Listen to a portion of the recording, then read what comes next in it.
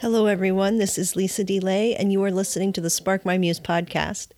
This is Soul School, Lesson 153, A Testament to Simplicity. Today, I'm going to be bringing you some thoughts from a man named Thomas R. Kelly, Thomas Raymond Kelly. He was a Quaker who actually passed away in 1941.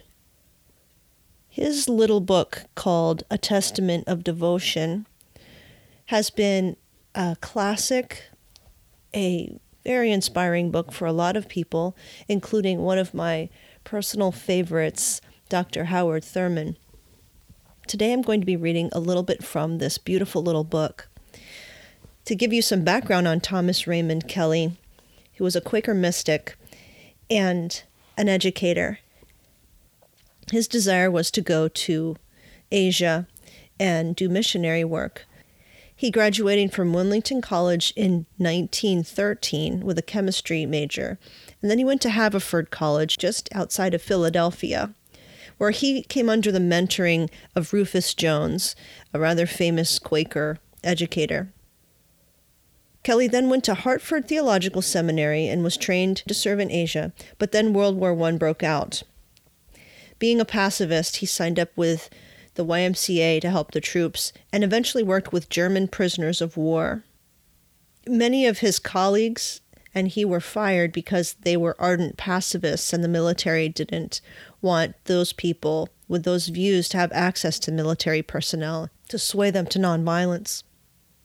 He tried to earn a second PhD at Harvard University. At his oral exams, he had a memory lapse, and he couldn't do the oral defense for his dissertation. At this point, he fell into a great period of grief, depression, but that culminated in a kind of new spiritual awakening for him. In 1938, he went to Germany to encourage the Quakers there, living under Hitler's regime.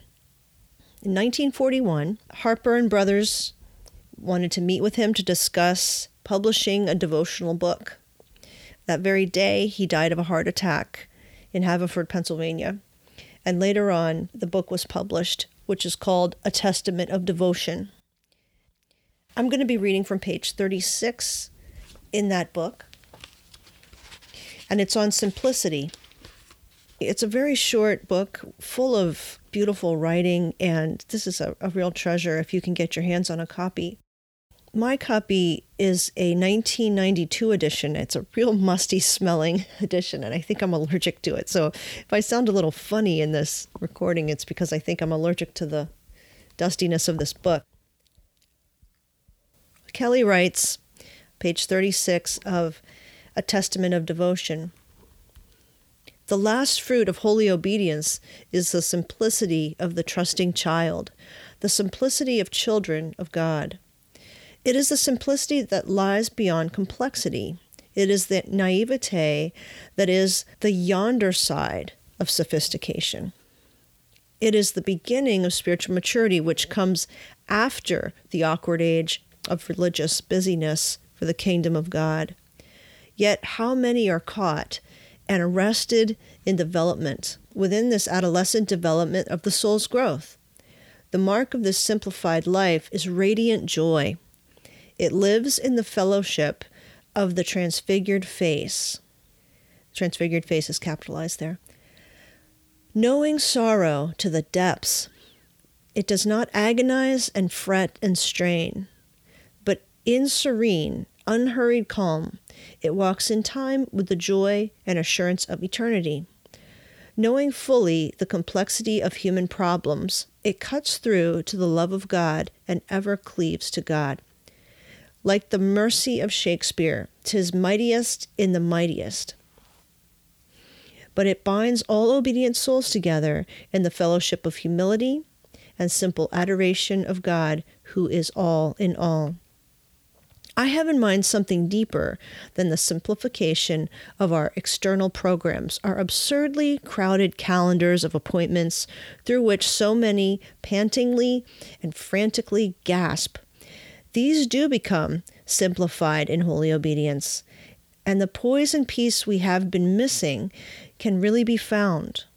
But there is a deeper and internal simplification of the whole of one's personality, stilled, tranquil, in childlike trust, listening ever to eternity's whisper, walking with a smile into the dark. This amazing simplification comes when we can, quote, center down, when life is lived with singleness of eye, from a holy center, where the breath and stillness of eternity are heavy upon us, and where we are wholly yielded to God. Some of you know this holy recreating center of eternal peace and joy and live in it day and night. Some of you may see it over the margin and wistfully long to slip into that amazing center where the soul is at home with God. Be very faithful to that wistful longing. It is the eternal goodness calling you to return home, to feed upon green pastures and walk beside still waters and live in the peace of the shepherd's presence. It is the life beyond fevered strain. We are called beyond strain to peace and power and joy and love and thorough abandonment of self. We are called to put our hands trustingly in God's hand and walk the holy way in no anxiety, assuredly resting in God. If you're familiar with Howard Thurman's writings, you'll hear those words centered down in Howard Thurman's writings. That is a kind of mystical reference or a contemplative reference to quieting down and allowing God to speak, or quieting down into the fullness of the Spirit of God, where we are seen and known and loved by God, and we allow God to embrace us. That is something you see in Howard Thurman's writings. In Jesus and the Disinherited, which was written about 3 years later, you see some of these terms. Kelly also writes about the blessed community, which you also see in Howard Thurman's writings. And so you could see some direct parallels that are picked up by Howard Thurman later that also were incredibly influential and architectural to the spiritual side of the civil rights movement in the 1960s, and what really bolstered the faith and the spiritual foundation for the people working so hard during those difficult times. Now, this was written during the time of the Second World War. Things weren't so good. There have been so many times when humankind has been stressed and strained by pestilence, plague, disease, disasters, war. And it will force us to live more simplified lives. It will force us to come back to center and come back home, to where things are simple and we don't have the many distractions of ordinary life that are really the luxuries, but sometimes the idols that we keep handy to comfort and soothe us. He talks about our absurdly crowded calendars of appointments, and he knew nothing of computers and Google calendars and iPhones, and he knew nothing of the fast-paced life of the digital world, of a coming age when we would all be connected by computer. I doubt he could even imagine a world like we live in today. He was born in 1893 and died in 1941. And yet these words are evergreen, and they pertain to us so well in these times. I would love for you during your homebound times to get a copy of this wonderful book, A Testament of Devotion. You could probably pick up a used copy for just a few dollars. If not on Amazon, there's other booksellers, and if you can find a used bookseller, an independent bookseller, they're really struggling at these times, and you can call them up and have them ship a book to you. I would encourage you to search a little harder online to find an independent bookseller to send you a copy or to find a copy for you to sell it to you. And this is the time when we really band together and try to help each other out in these little ways. For those of you who are struggling now with anxieties and concerns fears about catching COVID-19 or spreading it to someone. I have those same concerns. It's been hard for me to wrap my brain around all that's happening, and I've been keeping up with the news too much. I'm going to be pulling back from social media and pulling back from the news so that I can center down and I can have a life of more simplicity. I'm going to be reading more. I'm going to be journaling. And I'm going to strip away some things in my life that cause unneeded anxiety and concern. And during this time, I probably will write more letters that get sent in the normal U.S. mail. And I'll be happy to write you emails too. But you might not see me online in the next few weeks as much. So if you'd like to contact me and we can correspond a little bit, you can write me at contact@sparkmymuse.com. I'd be happy to write you back. I thank you for listening to this podcast. And remember that as you're homebound and as you want to find things to do or interesting people to listen to, there are over 325 episodes that I've done.